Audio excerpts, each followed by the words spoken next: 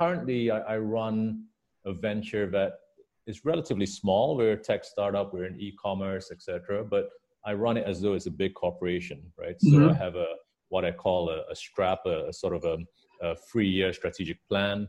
Then I have an annual operating plan, which is a 1 year.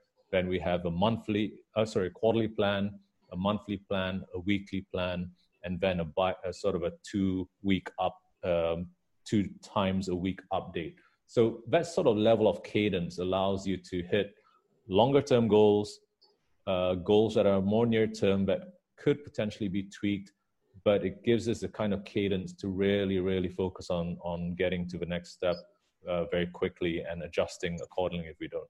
And that's, I guess, one example of structure, but that sort of applies to most businesses. And if you can have a discipline again to create that structure and move at that level of cadence with a level of right data coming into you, then you can scale very quickly. And with any business, it's all about growth. So that definitely helps us.